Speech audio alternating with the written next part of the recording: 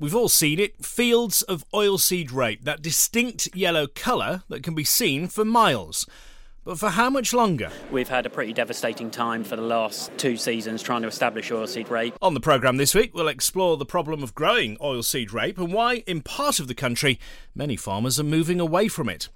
Also, again, weather-related, the vegetable shortage you can't fail to have noticed in the supermarket. Is it time we changed our eating habits and returned to eating the right veg at the right time of the year? Everything is dependent on the weather. Irrespective of where it's grown and when it's grown, we are very, very dependent on the weather. Sunday, January 29th, 2017. This is the Farming Programme with Sean Dunderdale. Good morning. It's just over a month ago now since DEFRA confirmed the first case of avian flu in England. A turkey farm in Lincolnshire found to have the disease that swept across mainland Europe. This week, a third farm in the county was identified, this time near Boston, with other cases also found around the country. It means the instructions to keep all birds indoors, whether domestic hens in the backyard or larger flocks on the farm, will continue for some time yet. For agriculture, there are serious implications. In Boston this week, nearly 20,000 turkeys will have been killed, and compensation is only available for healthy birds that are slaughtered, not those found with the disease. It also means the term free range could soon have to stop being used. Here's Alison Pratt from the NFU. What happens with the free range definition, that's still to be seen. If Europe did decide that we had to extend the prevention zone beyond the 28th of February, that would mean that free range producers who had kept their birds inside would have to call those eggs barn eggs now, and of course that has an impact on incomes as well. So it's all up in the air. It's a very difficult time for the whole poultry industry, but we've got to get through it, and I think we will get through it if everybody pulls together in the same direction and make sure that their biosecurity is as high as possible, and that this doesn't happen again on any of our poultry units or to our pet hens too. This is a very virulent form of avian influenza. They will look very poorly and may even die quite quickly. They'll certainly go off their feed, and they'll be looking very porky, to use a veterinary phrase. And it's, as soon as you notice that your birds are poorly, talk to your vet immediately.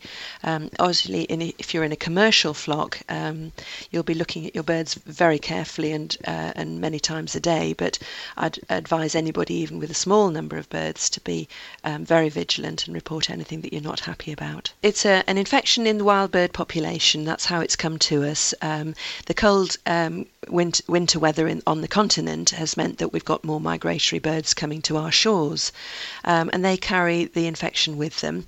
And I read somewhere not very recently that about 1 gram of infected bird faeces could be enough to kill up to 1 million domestic poultry.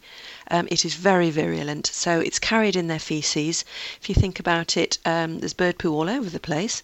Wild gulls, wild ducks, they don't go to the loo, they just drop it where they are. So that's how it's infected. Faeces is carried to birds, and it's very worrying that it's been happening all over the country now. It's obviously in the wild bird population. It's worth reiterating again, there's no risk to human health from avian flu. But if you do find dead birds, wild birds maybe, or your own flock, then it is important you contact DEFRA as soon as possible and continue to keep your birds indoors as well. That's if we're to stand any chance of stopping the disease from spreading yet further. Now, we've spoken before about the threat of pests such as the cabbage flea beetle and the serious effect they can have on crops. Well, that's been really brought to the fore in some parts of the country, with 10% of last year's crop simply removed and replaced with other crops such as winter and spring beans instead. The southeast of England was worst affected by the problem last year, where dry conditions, the driest since October 1972, added to the pest control problems. One survey claimed that around 70,000 hectares have been wiped out in that part of the country alone. Well, Andrew Blasey represents prime agriculture in Suffolk, Cambridge and Essex. So is there any point in carrying on with oilseed rape, Andrew? Well, I think for us in the southeast, in the area I work in, we've had a pretty devastating time for the last 2 2 seasons trying to establish oilseed rape. 2 years ago we got it established, only to have severe larval damage from cabbage stem flea beetle as it came into the spring, which decimated crop yields. And then this year we've had very severe drought, which has meant that a lot of seed didn't even make it out of the ground before sort of the growing window was up for it in the autumn, which meant that the crop was not viable going ahead. Economically, is there still any point? And the problem really is that oilseed rape is still obviously one of the highest value commodity products you can put through a front of a combine. When you look at pulses, linseed, other broad acre combinable break crops, the margins to be gained from sort of average yields of those isn't even up to the sort of yield of a mediocre rape crop, really. So it's whether you want to play the risk game. Yeah, it is a risk. That's the problem. That is the problem. Absolutely, yes. Yeah. You've been giving a few examples here today, and perhaps try and mitigate the problem to try and fix it, if you like. Just talk us through some of those. Yeah, really, it's about thinking about oilseed rape is the smallest seed you probably sow on a combinable crop farm. So it's really thinking about the conditions you want to sow that seed in to get it up and away. And that's really having the soil structure right on your farm, creating a nice seed bed for the crop to go into, thinking about the pests, the cabbage stem flea beetle, the slugs that can attack the oilseed rape, and thinking about how you can create a nice, fine, consolidated seed bed to mitigate those pests as much a problem, getting the nutrition right for the crop so when it pokes its head above the ground it's up and away and there's nothing holding it back, and also thinking about the weed control, because obviously weeds compete with resources with the oilseed rape crop, and obviously if you can control the weeds and get that side right as well, the oilseed rape crop will thrive as well. You mentioned obviously slugs, flea beetle as well, seeing some damage in the autumn. I guess the fear is if they're already in there, come the spring again in the new year, there's going to be a bigger problem still. Yeah, I think so. I mean, the jury's out a bit. I mean, but I think because of the drought, we probably haven't really ascertained whether the adult grazing damage from the cabbage stem flea beetle was as high this autumn as last autumn. But yeah, you're right. They were out there, and time will tell. And it is quite a kick in the teeth, really, when you come to the spring to find your rape plants starting to be stunted by cabbage stem flea beetle larvae. So there are things that can be done, but as you say, it is all a risk. Yeah, it is all a risk, and I think there are things that can be done culturally as well as chemically, and that's one of the big messages to get over as well. Andrew Blasey of Prime Agriculture. Well, issues such as pest control are never far from the lips of our own agronomist, Sean Sparling. Morning, Sean. Hello, Sean. And talking there about the oilseed rape, certainly in the southeast, and the problems they've faced. I mean, pest control, it picks up on what you've been saying over the last over a year now. Yeah, and it's something which is only going to get worse, and it's only going to come more into the fore as we go through, because obviously AICC, of which I'm chairman, was involved in a big survey we did on oilseed rape and cabbage stem flea beetle last autumn, and 75,000 acres was affected. That is a massive amount. And yes, and it is a significant thing. Yes, we need to keep talking about it, because if we lose these seed dressings, it's not just going to be oilseed rape that gets impacted, it's winter wheat, it's sugar beet, it's an awful lot of things. So when you start looking at pest resistance as a general topic, there's no question that we are the engineers of our own downfall. We have to accept that it is because we have chosen the path of wheat rape that we have got these sorts of levels of resistance. But now we need to learn from the mistakes, now we need to move on, and now we need to start working out how we're going to deal with it. And that only comes from going back to basics, getting rotations into the job, getting diversity of crops, and using insecticides sparingly. This is the whole thing, really. Routine and blanket bombing of insecticides is the worst thing we can possibly do. So I absolutely agree fundamentally with everything that he said, and it is very, very difficult situation that we're in, but we just have to manage it. It's like Brexit, it's like Trump, we've just got to get on with it. Absolutely. What about everything else with agriculture? The weather's all over the place at the minute. It's freezing cold 1 minute, mild as we start a new week. Absolutely. Typical winter, really. The good news, I think, it is that we did have temperatures low enough, talking about aphid control, really, and insect resistance. We did have temperatures in November, December, which were cold enough to stop the aphid threat. So there'll be very little migration into the crop. So hopefully we should, when you get -8, that's cold enough to stop aphids, and we had that in November, December. Hopefully it shouldn't be a bad BYDV year, therefore there will be no hurry to go charging in with insecticides this spring. Other things are a problem though. Pigeons, we mentioned them last week, pigeons, rabbits in particular, are absolutely decimating some of these crops of oilseed rape. And because soil temperatures are now so low, we're down in the 0 point rather than the 1 point or 2 point. these crops are not growing out of the damage, and that's quite significant. It may well come mild again, then it'll come cold again, then mild again. So we'll see fits and starts. But until we get days where we've got consecutive 6 degrees, we're not going to see an awful lot of movement. So it is vital you are on your mettle, particularly against pigeons and rabbits. But also, don't just assume that because it's freezing cold, you're not going to have a slug problem, because they're back. We can find them in the field quite easily. So tailor your product. A wet process product is probably better because it will last longer. The 1.5% products, you get more bait points. Therefore, that's the whole principle with slug pelleting. Make sure you've got enough bait points for the slugs to take, and don't assume they're those 1 centimetre long slugs, because a lot of these slugs are tiny little 2 and 3 millimetre long things, and they can do an awful lot of damage if left unchecked. And as we move forward over the next few weeks, far too early yet to be thinking about fungicides on rape, but when you do, cover light leaf spot, cover foamer, use products which are capable of doing everything for the right money. But also, when you come to nitrogen applications, remember you have to have a plan in place for nitrogen applications before you start. Just remember, if you've got a backward crop, they're the ones that you're going to want to start on first. Only when things warm up, though, towards the end of February, and be governed by temperature and not by calendar date. And remember, the backward crops won't have the need for nitrogen that some of the more forward crops do. They'll only want about a third of the total nitrogen. So don't just give them half and then half again at the end of March, April. So, yeah, very interesting things going on out there. The disease is held. It's not dead. Remember, yellow rust, it takes cold enough to kill the leaf to kill the yellow rust. With nothing like that. So planning. And the worst blackgrass areas, that's the thing to do. Walk about, see where your blackgrass is, and make some difficult decisions about glyphosating off these patches before you start spending more money on fungicides, herbicides, fertilisers, etc., etc., etc. It'll pay in the long run. Thank you. Sean Sparling of Sparling Agronomy Services, fresh from a successful after-dinner speech to the Weald NFU in Kent on Thursday. I'm told it was a very good event as well. Do you remember the lyrics from that song? The rain in Spain stays mainly in the plain. Well, the rain in Spain and subsequent flooding, among other issues, has had a big effect on the kind of vegetables on sale in supermarkets over here at the moment. We noticed the problem surrounding courgettes right at the start of the year, and since then it's got worse. So are we relying too much on wanting the same kind of vegetables all year round? Should we change our habits and maybe concentrate on what's available season by season and grown locally instead?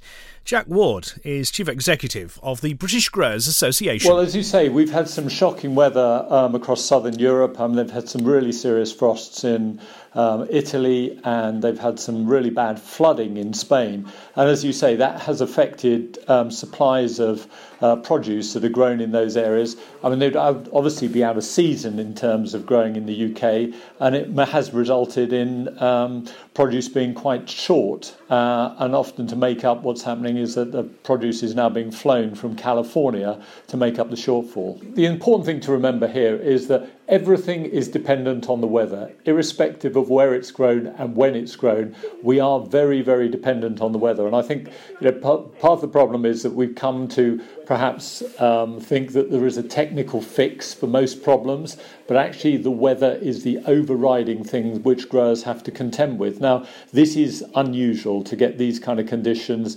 in the Mediterranean at this time of year. People would have put the programmes together with a reasonable degree of confidence that the production would have been there, and then we could have had it back into the UK. So this was kind of largely unforeseeable and unexpected. It's important to recognise that there is a plentiful supply of vegetables. There are all kinds of things that are being grown in the UK at the moment, particularly in the brassica section. There are just a number of products which would be imported at this time of year, which are in slightly short supply. I think what it does highlight is that, we've now got a very, very sophisticated supply chain where it is possible, given the right weather conditions, to source pretty much whatever consumers want at any time of the year. But, I come back to this point, everything is dependent on getting the right weather, and just from time to time you do come across these very strange weather conditions which we're experiencing at the moment in the Mediterranean, which interrupt that supply chain. Jack Ward there of the British Growers Association, who I last saw in person, I seem to think, in a field of peas near Boston, veg that's still on the shelves, you'll be glad to hear. There's no shortage in potatoes either, at least I hope not. Colin Jackson of PJP. Yeah, morning, Sean. Morning. Well, no, not at the moment. I will say watch this space because there is a real difference of opinion within the trade as to whether or not we have got enough spuds to see us through the season, or whether there might be a shortage come the end of the season. Now, it's not going to happen until, getting round to the end of the season, which realistically is sort of May, June time, when we might have an effect. But certainly, the crop wasn't a bumper crop this year. Planting levels were similar to previous years, and last season there was a bit of a shortage, towards the end of the season, and that has driven this season's relatively high prices. Now, high prices will naturally limit demand a little bit. So part of the trade thinks, well, because of the relatively high prices through this season, demand has been limited, so there's going to be enough spuds. Other parts of the trade think that, there is definitely going to be a shortage. So no one knows. Watch this space.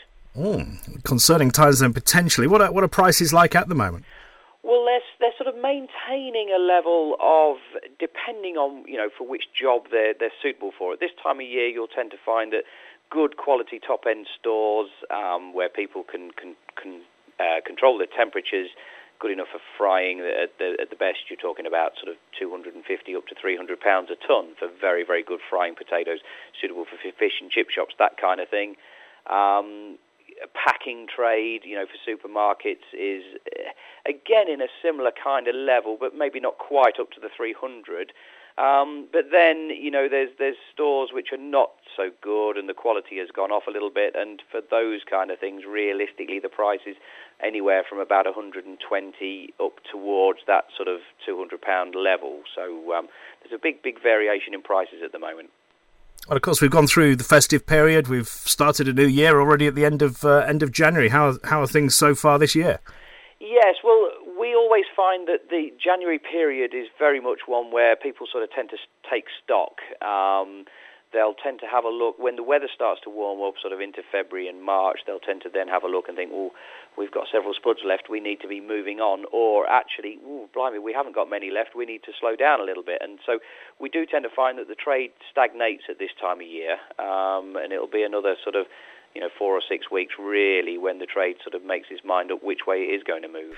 Thank you, Colin Jackson of PJP. On to grain then, and it's Tom Miller this week. What's the latest, Tom? Relatively quiet again. Farmers are kind of coming back and seeing what the market's doing, and the market's firmed up, it keeps firming up, and it's being underpinned, so people are kind of sitting on their hands a little bit, thinking the market might go that a little bit further. But they've been relatively flat over the week on both the futures and the cash. Prices remain underpinned, as I said, despite the firmer sterling, which would normally see prices on the defensive.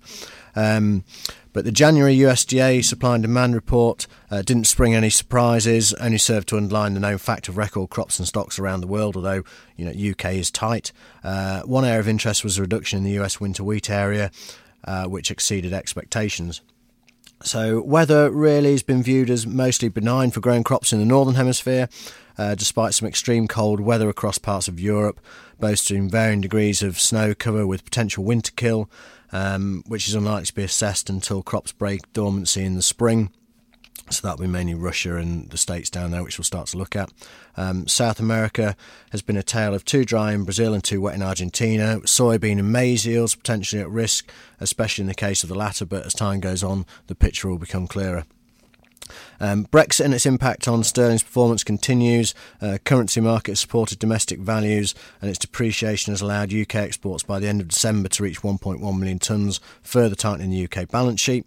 Milling premiums, as we just discussed before, they still remain on the defensive due to the increase in the planted area of milling varieties, and the general good quality of this season's crop hasn't helped. Both UK ethanol plants have been in production in the UK, which also has underpinned values in the market.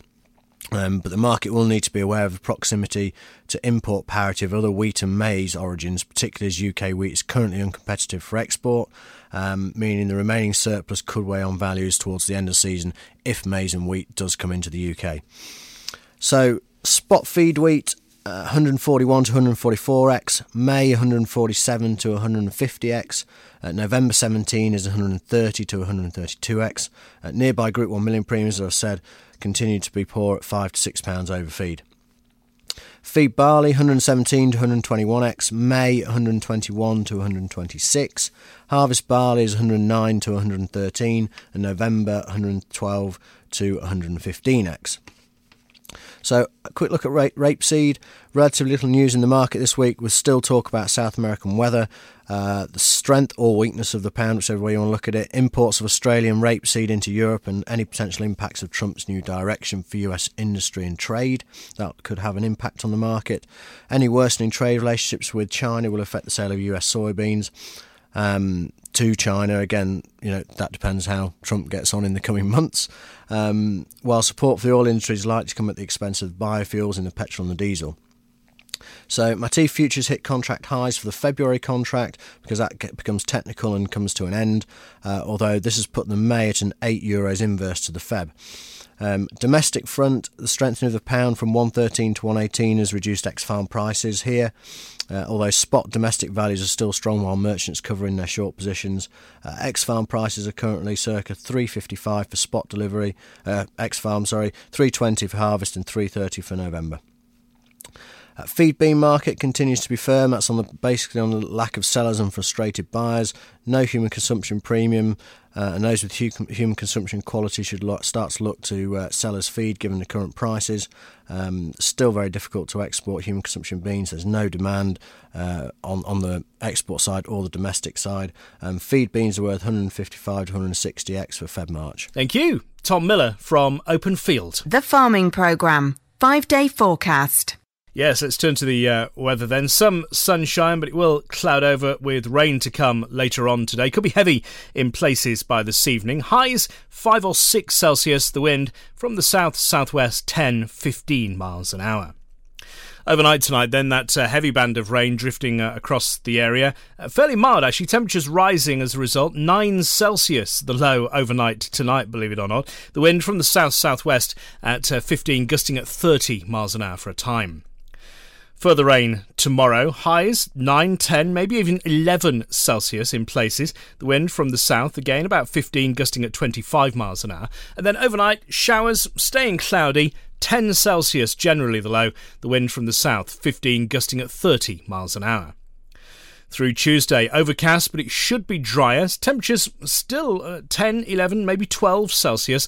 That's southerly winds from 15 miles an hour, gusting at 30, maybe 35 miles an hour through Tuesday. And then overnight, staying cloudy. A few showers possible, lows of 9 Celsius. The wind still from the south, 15, gusting at 30 miles an hour. For the middle of the week, much the same as Tuesday really, the possibility of a shower, patchy cloud, highs of 10 or 11 Celsius, the wind from the south-southwest at 15, maybe gusting at 25, maybe 30 miles an hour first thing. And then the latter end of the week, well, it should get a little bit cooler. We're looking at daytime highs nearer 7 or 8 Celsius. Again, possibility that there may be another band of rain sweeping across as well. That wind continuing from the south, overnight lows nearer 6 or 7 degrees. That's the forecast. Now, we're going full circle this week, back to the discussion earlier about avian flu, particularly after that latest case in Boston on Thursday. Agricultural chaplain Alan Robson is among those offering support. The basic message to farmers affected is, you're not alone. We try to ensure that everybody out there knows that we are accessible. We want people not to feel totally isolated. I remember through foot and mouth how isolated people can begin to feel when the biosecurity is such a high level, and people coming in and off site is extremely difficult, and people become reluctant. So you become increasingly living on an island, and you just need somebody to talk to, or have a shout at, or to ask a question of while you're in the midst. And there's lots of information on the web and through the Veterinary Association and through DEFRA, but sometimes you just need another voice. So what I'm saying as agricultural chaplain and Lincolnshire Rural Support Network likewise, don't feel isolated, talk. We've got a challenging few years, and we certainly could do without avian flu, but farming folk are resilient, and they have been in all my time watching the various scenarios of blue tongue or PWNS in the pigs and whatever, they tend to be very good supporters of each other. But yes, there's lots of challenges ahead.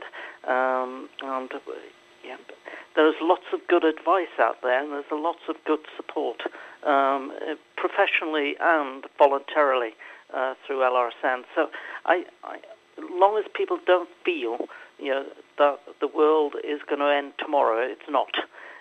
It might feel like it, but it's not, and there will always be a way through. Wise words from Agricultural Chaplain Alan Robson. That's it then for another week. We'll do it all over again at the same time next Sunday. Until then, do try to have a good week's farming.